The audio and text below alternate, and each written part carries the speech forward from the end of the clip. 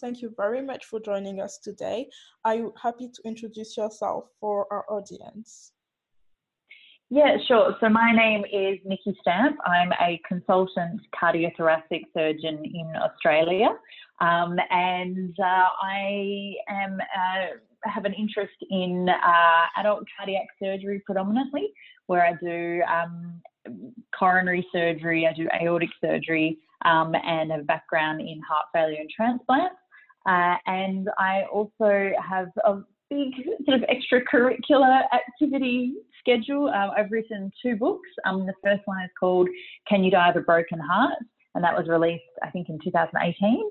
And the second one just came out recently and is called Pretty Unhealthy, which is basically looking at why we're so obsessed with looking a particular way, and it comes at the detriment to our health. Great, thank you very much. Are you happy to tell me a little bit about how you chose cardiothoracic surgery, sort of the pathway there, and your interest in adult cardiac surgery, and also how this sort of lead you in a way to your extracurricular, so your interest in writing books and on the topics that you choose to write book, particularly the latest one that you've released? Yeah, sure. So I had a bit of a convoluted pathway into medicine, into surgery. I actually used to want to be a surgeon when I was a kid, and there was a very well-known surgeon here in Australia by the name of Victor Chang, and Victor was a transplant surgeon in Sydney. Unfortunately, he died quite young, actually, but he was always on the news because he was leading the transplant unit in Sydney, and he was working on a durable mechanical heart. And I used to say, when I grow up, I want to be a heart surgeon, finish the work of Victor Chang. And very strangely, I ended up back working at the hospital he used to work at as a transplant registrar. So it was a bit of a strange, poetic thing, but I did get quite sidetracked along the way because that's what teenagers do. When I sort of realised at the end of school that, it was actually after I finished school that I really wanted to pursue medicine. I started studying science first, and then I got into medicine. And from that point, I was always going to be a surgeon because I really, really love I love anatomy. I love the fact that with surgery, the patient has a problem and then they have an operation and it's not there anymore. I kind of like the immediacy of what you could achieve. I was just always just fascinated by the field. But I used to want to be, when I was a medical student and a junior doctor, I was going to be an orthopedic surgeon. And then I got given a rotation in cardiothoracics as a sort of trade-off for my term in orthopedics, and I basically never left. I love the surgery. It's challenging and interesting and fascinating, and you work really closely with a team that, you know, we all have to work together. There's cardiologists and our nursing staff, theatre staff, anaesthetists, perfusionists. So it's a really amazing environment. I think it's quite unique in that regard. So once I did my training, and I actually was thinking of pursuing a career in paediatric cardiac surgery. So I did some time as a fellow in paediatrics. So I did a fellowship in paediatrics, but it was just too emotionally draining for me. You know, it's a really difficult time to experience kids that are so sick. That being said, I loved it. I loved the surgery, but I actually went back to adult surgery after that, and I really like coronary surgery because it complements my interest in sort of preventative medicine, and I also really enjoy the challenge of aortic surgery and transplant surgery. You know, it's fantastic, and same thing, you get to work in an amazing team. But then I suppose the other side of my career has been a bit strange. I can't quite remember how I sort of started, or why I started really building a bit of a media career. So I started writing, which turned into blogging, which turned into being a contributor for Huffington Post, which turned into my first book, which which then grew. I posted a number of episodes of science shows here in Australia. So it's called Catalyst, which is a bit like BBC Horizon. So I've hosted 2 of those, another show called Operation Live, and I regularly appear in TV. And I think that one of the important things for me about that is that I get to put out the message about heart health and, trying to speak to health as well more broadly, and how we can all improve our health and well-being. And particularly with the way of the world at the moment, there's a lot of information out there that is very confusing. Sometimes it's inaccurate. And so I often spend time, I suppose, breaking down some of the headlines and some of the things that you might read so that people can get a better idea of what's real and what's not, what they should do and shouldn't do. And the other really important side of it for me is that people then see me visibly as a female surgeon. Because like the UK, we're very similar in a lot of ways. We only have 12% of all consultant surgeons are female. Again, really comparable between Australia and the UK. And in cardiothoracic surgery, I think that number is 6% here and maybe 4 or 5% in the UK. So really comparable. So it's very important for me to be in that visible space, both as a health communicator, as a science communicator, but also as a role model. So it's a bit of a strange career, I suppose. Not quite normal, but I really like it. I really enjoy what I do. But it does make sense, the journey. And you were talking a bit about being passionate about preventive medicine. So for the people out there, and especially the women out there, because I saw there's a bit of research going on the differences in cardiovascular health and outcome based on sex and gender.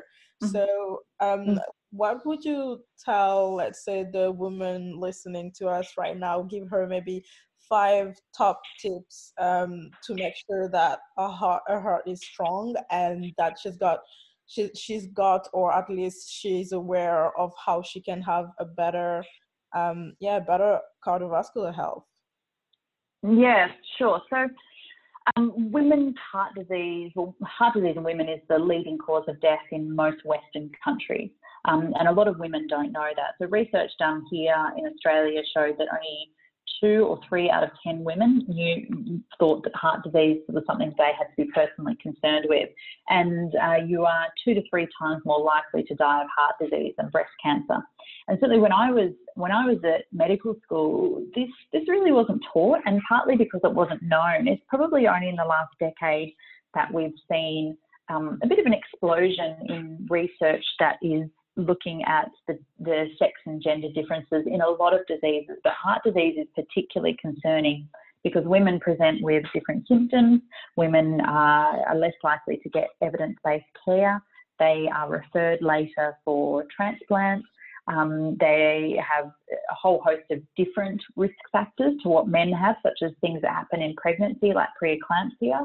And at the end of the day, there is a different biology between men and women, but there's also a lot of social aspect to this, that women are less likely to be referred for various treatments or whatnot because of these social constructs around gender that we have in our society. So I think, if I'm talking about things that people should absolutely be aware of, I'd say, first of all, women need to know that heart disease is something that they need to be concerned about. And as healthcare practitioners, you need to be concerned about the hearts of your patients. Keep in mind that women can present with different symptoms. So rather than having that very typical pain in the middle of the chest, they can have funny little niggles and discomfort, or pain in the arm or the jaw or the back, tiredness, lethargy, shortness of breath. So it tends to be a little bit more frequently seen in women. We also know that women who, as I mentioned just now, that women who have problems in pregnancy, such as diabetes in pregnancy or preeclampsia, their risk for heart disease or any cardiovascular disease, including stroke, is higher for the rest of their life. So they should be followed up over the longer term, looking for early signs of these problems so that we can treat them early. Women respond really well to preventative care, but it tends to be underutilised. So not enough women exercise around the world, and that's particularly problematic, you know, when we look at different socio-economic categories. So the more disadvantaged you are, the less likely you are to exercise. And this comes down to, I think, a real social thing that we have to try and improve the ability for all women to engage in preventative activity. But it doesn't matter what you do, any exercise or any, you know, positive improvements in your health, whether that be quitting smoking or improving your diet or going for a walk, anything you do, even if it's small, even if it's not the magic 30 minutes a day, is absolutely worthwhile doing, because we do see great improvements in your health in that regard.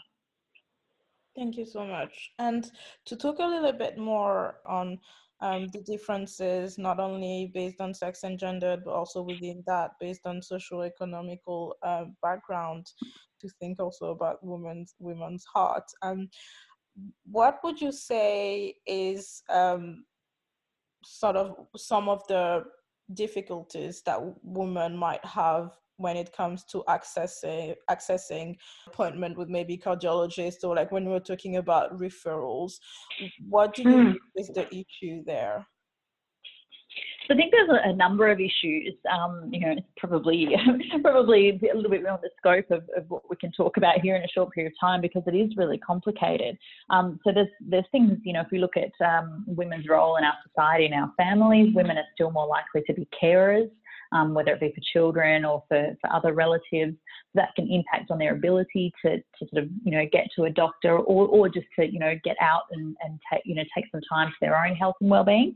That certainly does play a role in their broader health picture. I think we also see that women have unfortunately been, I suppose, a little bit disadvantaged by healthcare over a long time. I mean, the word hysteria, you know, comes from the word for uterus, because people used to think that when a woman was, you know, had a psychiatric illness, or she was sad, or she was, you know, behaving in a way they didn't think was appropriate, they used to say that she had hysteria, and it was thought to be due to the uterus wandering throughout the body, which is obviously not true. That all these women were submitted to hysterectomies to control their emotions. So, you know, complete rubbish thinking. But a lot of that sort of attitude has persisted.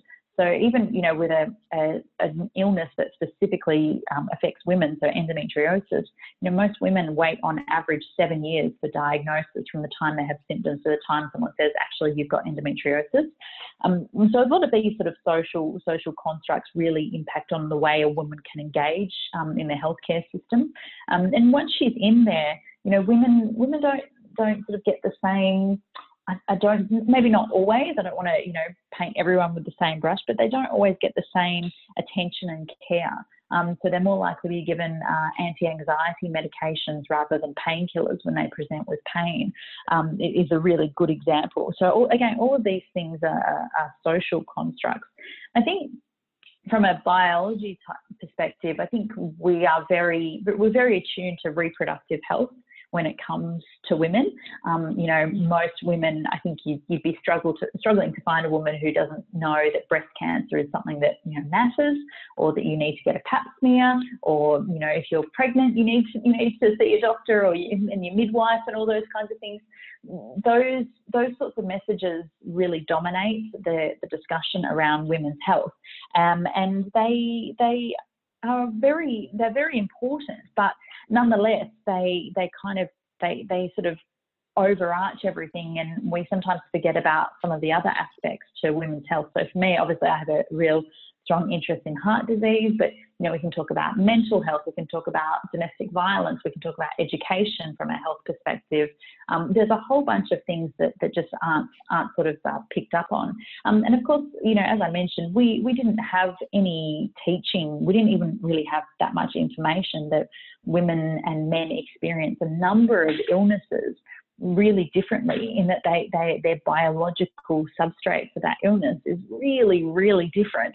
And so we just didn't have the knowledge, and, you know, we're still filling in gaps in knowledge about what treatment, for example, works best for women, or why heart attacks in women occur differently to men, and all these kinds of things. So we've got a really, you know, really broad, complex problem. And I think one of the really important things for me is actually getting more women in healthcare, in medical research, because we know that when you have particularly in medical research, if you have female researchers, they're much more likely to look at all this data from a sex and gender point of view. They're much more likely to include female participants in trials. And that's how we're going to get the data that will help us take care of women better than we do at the moment. Thank you so much. And those 3 points that have really, really struck me, because last week we did a podcast with 2 cancer survivors. One had breast cancer and the other one had stage 4 lung cancer. And what you're talking about, the fact that women are much more aware of their reproductive sort of, more women's health type of thing. So the first one had breast cancer, but the child felt the lump and she was like, oh, I need to see my GP. While the second one had a persistent cough, which went on and on and on. And by the time she went to the doctors, it was like less. The person who had the lump, in one or 2 weeks, she booked a meeting with her GP, while the other one waited months. So yeah, that's very common, and I see that. You know, if I look after lung cancer as well, you know, I see that a lot. You know, and lung cancer kills far more women than breast cancer does. And I don't think this is to be critical of the discussion around reproductive health, because it's really important. And, you know, breast cancer awareness, for example, they have done the most phenomenal job of raising awareness, of raising funds, of, you know, aiding research, of changing the conversation, but also changing the clinical treatment of breast cancer. You know, they are outstanding, just phenomenally well done public health campaign. I think, you know, we actually need to learn. We need to learn from them. There's a lot we can take away from looking at the success that breast cancer has had, and translate that into success in other health arenas for men and women.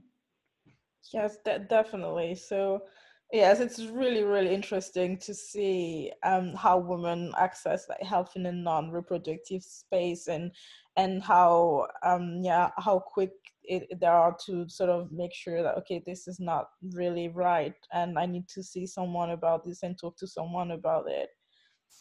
So now I want to talk a little bit about the different roles. So you were talking about being a surgeon, obviously, being also someone who does research. You publish in articles, like in scientific articles, and also for the lay public, you write books. So you're sort of the world-rounder. You're a clinician, a scientist, you're a leader, definitely an educator. And how do you make sure that you sort of, how did you find the equilibrium and the right amount of everything, and how sort of did the building blocks come together? Because you said you were on a journey before you started to write your books. So you wrote for you wrote for yourself, and then you blogged, and then you became a contributor. But like, how was the pathway to make sure that you could do all these different things? I think it's important to say that there is no equilibrium. There, you know, balance is something that I think we're told that we need to achieve, but it's not actually as easily achievable. And, you know, there are times when, you know, my life is way out of balance. And, you know, I think that comes down to sometimes prioritization. So, for example, you know, when there's a clinical issue, that obviously takes priority far and away over everything else, right? But, you know, there are other times when I'm going away to make a TV show, or my manuscript was due for my book. You know, I was very focused on that. So I think that that you know, this idea of equilibrium, or this idea of balance, actually comes from, actually should maybe be better called prioritization. So looking at what's important at that time, rather than having to juggle half a dozen different things all at once. I think that, you know, more broadly speaking, with women in medicine and women in surgery, I think a lot of us are taught that, you know, that you have to have balance, that the most important thing that you can do is to juggle, you know, all these different aspects of your life, whether it be, you know, being a doctor, being a mother, being a friend, you know, looking after yourself, having a second career, being a researcher, all these sorts of things. The juggling act is not, I don't think it's what most people experience. I think, you know, most people experience that, you know, having all of these different facets to their life, whatever they are, is difficult, and that balance is not always achieved, that trying to prioritise what's important at that time is actually a more worthwhile pursuit than trying to be perfectly in harmony with all of your different things. And when did you decide that you wanted to be involved in all those different plots? When did you decide that you didn't want to just be a clinician? I don't know if it was a conscious decision. I think I really just happened to go down that pathway because I really enjoy different facets of my life. You know, I enjoy my research, I enjoy my media, I enjoy writing, I enjoy being you know, a teacher and all these other things. And so for me, it wasn't really a conscious decision, other than to say that I really like all these things, and so I'm going to do them all in some way, shape, or form, and in some you know, magic time when everything works nicely together. I'm going to keep doing them because I really enjoy them. You know, it wasn't something that I necessarily set out to do, to be, you know, having all of these different pursuits. It's just kind of fallen into place that way. It's really interesting and actually very encouraging, because here in the UK, we have sort of a academic pathway that you can go on from when you're a junior doctor and then get a clinical fellow post, etc. And I was talking to a few medical students, and it's sort of a big commitment to make when you're not really sure. So just knowing that you can decide to start out as a clinician and then, you know, fall in love with research and maybe do it on your own time and not necessarily pick like that lane and tell yourself I'm going to do this way. It's really nice to hear that you can just make it happen as you go, as your interests develop or not. Yeah, I think that's really good advice, because you don't always know what you're going to want to do, and you certainly don't know what opportunities are going to present themselves. So I think having an open mind about all aspects of your life and your career is a really healthy approach. And another question I want to ask you about, you're saying that you think we should call it more prioritization than balance and equilibrium. And it's really interesting because it reminded me of a talk I was saying of Michelle Obama was saying that basically balance was not a thing and people were lying to women. Yeah. And she said, you can't have it all because then it means that someone else has nothing. And I want to know how do you say no? Because I am a graduate student, that's my first year of medical school, and from reading all the blogs and all the people who are in medicine, I was like, okay, so instead of just saying yes to everything, I'm going to make a conscious decision to start to say no and really like focus on where I say yes to. In your case, you must have so many opportunities coming your way. So how do you say no, and how do you say, okay, no, this, I cannot add this on top of things? I think you just have to say no. I think when you're starting out, like when you're maybe, you know, whether it be clinically or otherwise, I think sometimes you have to say yes a bit more, because otherwise, you know, you might lose an opportunity that is important, or you might lose an opportunity that would be interesting, or you know, broaden your horizons, for example. But I think that saying no is a really important way to maintain you know, something that looks like balance. Because I agree with Michelle Obama, balance is just it's not real for most people. You know, people who are balancing things that tend to be, you know, I would say prioritizing or getting help, one of those things. Nobody is superwoman, unfortunately. But yeah, I think saying no is a really important way at maintaining balance. And I feel really, really guilty still saying no. And I'll give you an example. I gave a talk. I think it was at my hospital. And then someone in the audience said, "Can you please give this talk again? It was really interesting to our department on this day." And it wasn't a good day for me. It was a Thursday. I know that because Thursdays are my busiest day. And I was thinking, actually, no, I really don't want to give this talk. It's going to make me late for this, and I'll have to get here early. And I'll push my theatre start time back a little bit, and all these kinds of things. And I was thinking, no, I don't want to do it. But I said yes, which was silly. It was my own fault. And then when the day rolled around, as expected, I was busy. I was run off my feet. And what I found is that I was really resenting this person who asked me, who said, so I felt like I'd been bullied into it, I'd been pushed into it, and I was really cross with them. And then I turned up to give the talk and everyone was late, which made me later, so I was even angrier by this stage. And really all of that could have been helped by me saying, actually, I'm really sorry, I can't do that, or it's not a good day for me, set up some boundaries. And I think that story to me really encapsulates why it's important to say no, because if you run with everything, I think, you overcomplicate your life, you'll be resentful either at other people or yourself. And you might end up doing a not so good job. And I don't think I did a particularly good job with that presentation that day because I was cross and rushed. So I think that saying no is a really important tool that we all need to get. And I think sometimes you're going to feel guilty about it, but it's completely fine to turn down opportunities. Thank you so much. So on International Women's Day, ladies, please know that it's okay to have some boundaries sometimes and say no to some things. Exactly. So now I would like to talk a little bit about mentorship and sponsorship. So first, I want to talk about sponsorship with you because, as you were saying, there are very few women in cardiothoracic surgery in Australia, and I imagine that when you started, there were even less women. So how or if you think at all that sponsorship has had an impact on your trajectory? So I think I was really lucky that I had some really fantastic people who supported me and taught me and not all of these people are cardiac surgeons either.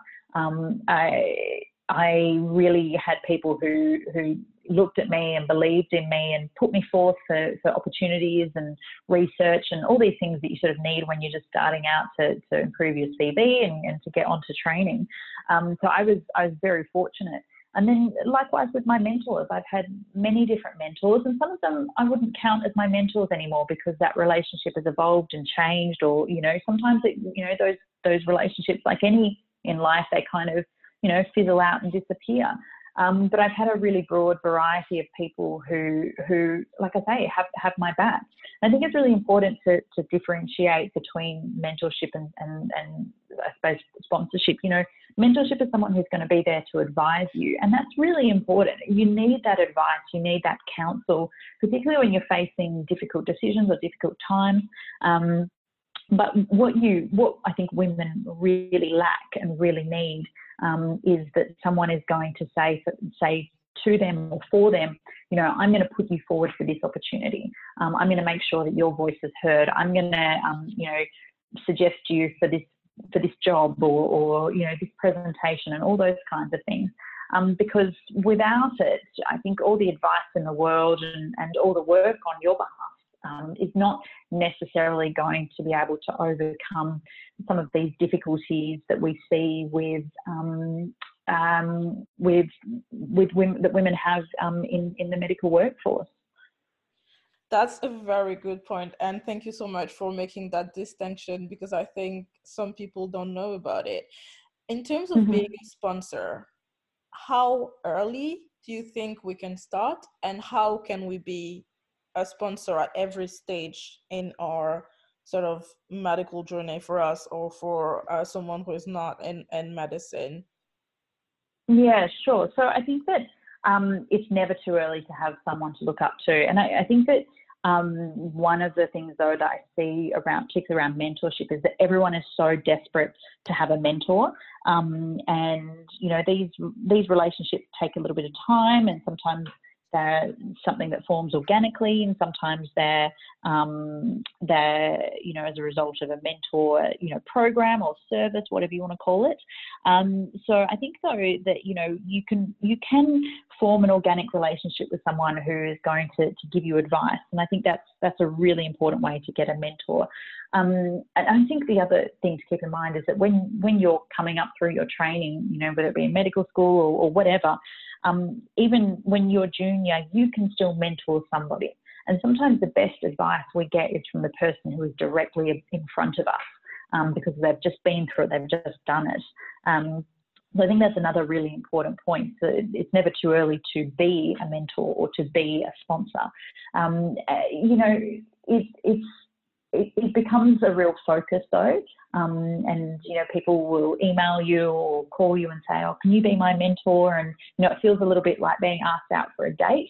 And likewise, you know, when you find someone that you want to be your mentor, you know, it feels really awkward to say, look, will you mentor me? And, you know, we're so entrenched in having that relationship name that we don't realise that those people are mentoring us already. They're already giving us advice and opportunities, and, you know, just because it doesn't have a name doesn't make it any less valuable. But I think, you know, for women in particular, the importance of mentoring and sponsorship is very important, and we really should be pursuing this as a way to overcome some of the challenges in our workplace. Wow, thank you so much for this. It's really nice to hear, because as you're saying, it's a bit awkward to ask someone to be your mentor. So I think sometimes it feels so strange. Yes, it is. I think sometimes it makes sense to just let the relationship happen, and, you know, being that two-way sort of street where everyone is bringing to the table, and just not necessarily, I guess, formalize it maybe. Absolutely. You don't have to, you know, you don't have to formalize it, and you don't have to, you know, have like a rigid structure. I mean, sometimes you do. I think it's important to have goals that, you know, what as you mentioned, you're both going to get from that relationship, because the mentor learns from the mentee as well. But, you know, a mentor can be someone who you email or text or call every now and again and say, oh, you know, do you mind if I run this problem or this issue or this situation past? I'd really love to get your thoughts. And that's actually mentoring, just because, you know, it's a really useful way. And I think it allows you to get mentoring and get sponsorship or get opportunities and teaching and learning from many different people, and many different you know, approaches to life. And that's really, really vital. And so what happens when you don't have that, like you don't have that, the mentorship in the specialty that you chose, which is so male dominated, and you feel like you can't really bring your full self to the table, and you can't really ask the question? Like, how does it work when yes, that's such a good question, because, you know, women do benefit, not all the time, from having I should say men as well. If you identify with someone, sometimes that mentorship is very important, because you have someone who has a shared experience, whether it be your career path or your personal life, and how to get that, you know, in tune with your career. I would say, though, as I don't know if I mentioned this or not, but, you know, I pretty much solely have had male mentors, and male, you know, people, you know, colleagues, really, for pretty much my whole career. And I think that, you know, while, yeah, it's you know, preferable for some people to want to discuss things like having a family with a woman, particularly if a woman who's had a family and is able to have a family and do her job, which lots of women do. It is sometimes, for some people, that's preferable, but I wouldn't go and discount the value of the men in that field. And, you know, sometimes it's about finding the right person to talk to. But if you really want to talk to, say, a female who's in a similar specialty or similar role as what you're pursuing, this is where I think social media is really, really nice. So on Twitter, for example, you know, there's a huge number of doctors on Twitter, and you know, you can find someone who has had a similar pathway to what you're trying to pursue, or, you know, look outside, even just, you know, in a more conventional fashion, just look outside of your own hospital, your own area. You can, you know, if you were wanting to pursue cardiac surgery, for example, and you wanted to ask about the challenges that might face a woman in cardiac surgery, but there are none. You know, you might be able to find a female orthopedic surgeon or a female neurosurgeon or someone else who can fulfill that role for you. So I wouldn't give up on finding a mentor just because there's not one at your doorstep, and or even getting advice just because it's not available to you in your immediate surroundings. You know, there's plenty of other ways to broaden and enhance your mentoring experience. Thank you. So you really just have to be to sort of look into how social media can make you bring you closer to people who might be on the journey that you want to engage on, and contact them, and you'll find someone. Yeah, I think it's one way. I'm not saying it's the only way. I think it is one way to engage with women, particularly in that area or that specialty, that doesn't require you to be in the same room. And I think that is a really unique thing that social media can do for women in medicine and women in surgery. Definitely. Can I talk a little bit about leadership? So online, but also offline. I was reading a paper, I think it was a blog post from Trini on the website is called inhousesstaff.org. And she was talking about the change that she saw some female surgeon around her go through. So basically the paper was about how all these small little, let's say, microaggression to your leadership quality. So you would make a decision and you would be questioned so much more than your male colleague. And then you'll be like, okay, it's fine, I'm just going to do it. And then day by day, she felt like women went through that phase where they always had to be on the defensive, well, they always had to be, this is this way. And felt like one day she had that own experience, and she went to one of her junior residents, and she was like, oh my God, I feel like I'm going through the change, just because she had such a horrible day where everyone was questioning her leadership and her decision every step in the way. So how has this been for you, being a leader online and offline, and especially in cardiothoracic surgery? And look, you know, what I feel is in some ways irrelevant, because, you know, what you're describing there, these microaggressions that women face in the workplace are real. They're supported by data. And, you know, there are things like, you know, that female trainees will have received lower evaluations from nursing staff despite performing an equal job. That at a cardiac arrest, female doctors, you know, tend to, I suppose, self-police their own language, so that they're not seen as overbearing or bolshy, all these, you know, bossy, these kinds of terms. So that is a real phenomenon, and, you know, certainly something I've experienced. I know that I've had clinical situations where I've, you know, and sometimes emergency situations where I've come into a room and I've said, look, here's what needs to be done. And, you know, sometimes I'm the only woman in a room full of, you know, many older, middle-aged white men. And I'll come into that room and they all kind of dismiss what I have to say. And then, you know, sometimes a colleague, an older male colleague of mine will come in and say, yeah, this is what we need to do, literally saying the exact same thing that I just said. But it's taken much more easily when he says it. It's incredibly frustrating. And these things over time really, really wear you down. And I think that part of the way to solving that is that we need to be ourselves in our workplaces, and we need to have workplaces that make it safe for us to be ourselves. So I suppose that's sort of the real world answer. I think leadership online is very, very different. Because I think we're seeing a bit of discussion around this at the moment about the role of health professionals from all walks online, who, what's appropriate, what's not, what should we be doing, what shouldn't we be doing. I think it's really important that healthcare professionals are online because, the vast majority of the population gets their health information from the internet, and a huge chunk of them get it from social media. So if we're not on social media providing this information, what's left is a really big gap that can be filled by anyone who basically has a social media account. And I think that's potentially quite dangerous. So for me, in an online space, showing leadership means, distributing good quality health information, being a role model. Like I say, for me, social media being a role model is just being there and showing actually, yes, I've done this, I've taken this path, this career path. So, you should, don't discount it. You can do it if you want to as well. And so I think those are leadership positions that we should be filling in the online space.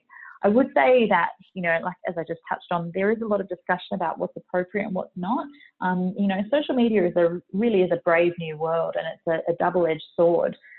So while you can do some really fantastic work online, I think that we're still kind of working out what is good and what isn't so good in terms of our behaviour online, and where these boundaries need to be drawn. How should you behave? What language should you use? And there are things that are completely, off the table, such as compromising patient confidentiality, or treating people with disrespect and showing behaviours that we just would not acceptable in our profession, like for example, drug use has come up before. So those kinds of things I think we need to be leaders on, and I think medicine has been traditionally not that great at self-policing behaviours like that. We tend to, leave it until the very last minute before we say actually something's not good. And I think bullying in medicine is a really good example of that. It's not until it kind of gets widely publicised that we do something about it. And so I think that the upside of that, though, is that the benefits to being online and the importance for us to be online, to be healthcare communicators and health leaders, is really vital. And I'm fortunate to be, to have that position, and it's something that I definitely don't take lightly. Thank you so much. And it's really interesting, the whole discussion that the medical community is having on actually what's appropriate and what's not really appropriate. In the US, they have a lot of medical students who have a huge amount of followers, and it's sort of a real thing, medical school Instagram, medical student Instagram, etc. We don't really have that yet in the UK and France. No, likewise. We don't have it at all. And so as a student, sometimes I always feel like, oh my God, I haven't done a public page because I'm just really scared, and there is no guidelines, there is nothing. So you truly don't know what you're doing. I don't think that you have to, there's no rule that says you have to be there. It isn't for everyone. And, and I think, there are other things, your own privacy, I think, is really important. So I don't think you have to do that. And then you're looking at different platforms, like, there's been a lot of talk about TikTok. And again, it's particularly in the US, that doctors have been on TikTok, and they're doing this amazing job at educating people. There's some really phenomenal doctors out there who are reaching a really young audience with sexual health and gynecological health and violence and vaccinations and all these really, really important things. But then there have been some really disappointing examples of people who are not bad people. They may have just had a sort of a momentary lapse in their judgment. And we've seen this with nurses as well, that they have posted a video on TikTok, which is, really not a good look. And, I think that if you're going to be publicly online, and you're going to be publicly online as a healthcare professional, there are guidelines that are published by most governing organisations, whether it be the GMC or the colleges or even your hospital, your trust. That there are guidelines around social media. I don't think they encompass the full range of things that happen on social media, partly because it changes so quickly. But I think they are a really good place to start if you're going to venture into social media as a healthcare professional. That's great to hear. So I'm going to go for one last question. On the occasion of International Women's Day, what does it mean for you to be a woman in cardiothoracic surgery? Oh, that's always a tough question because it's always lots of things. But I think if I had to put two, I'm going to just limit it to two important things about my role. The first would be that I feel that it's really important for me to be here for my patients, because I think that every person deserves a medical workforce that represents them, that looks like them. And, I think that has benefits because they might feel more comfortable with you. But for me, in my sort of area of interest, I think that me being here means that I am interested in the heart health of women, and that's going to translate into my clinical practice, into how I teach people, and into my research. And I think the other side of the coin, I guess that kind of related, is to be there, be a role model. And, there's that very classic saying, you can't be what you can't see. And, being visible as a female cardiac surgeon and pointing out that it is unusual is really important to me, because it might spur on someone to pursue something that they may not have considered previously.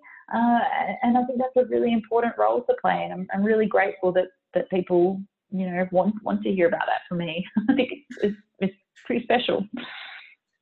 Thank you so much. So to finish this podcast, I would like to ask you 3 questions from the Proust questionnaire. Are you happy to do it? Okay. Yeah, sure. So the first one is, what is your idea of perfect happiness? I don't think there is such a thing as perfect happiness. Gosh, I'm being controversial. I think that you need to work out what's important to you and pursue that, and that will probably make you happy. But maybe pursuit of perfection is maybe something that will lead to less happiness. Sorry, very controversial. No, okay. So let's try another one on that topic, which would be, when and where were you happiest? Would that work? Oh, I can tell you so the best day I've ever had was the day I passed my specialist exam, because it was the culmination of, I don't know how long at that stage, maybe 15 years of work and study. And that was absolutely amazing. So would that mean that it actually answered the following question? What do you consider your greatest achievement? So I think my greatest achievement is my patients. I over Christmas, I got quite a few messages from people who I'd operated on, or people who I'd operated on their family member, saying thank you, that, for looking after themselves or their loved ones. Because Christmas is obviously a time sometimes when you reflect on these kinds of things. And I think my greatest achievement is being able to make a positive change in people's lives. Thank you so much, Dr. Stamp, for your generosity and for your time. It was amazing. It was my very great pleasure. Thank you.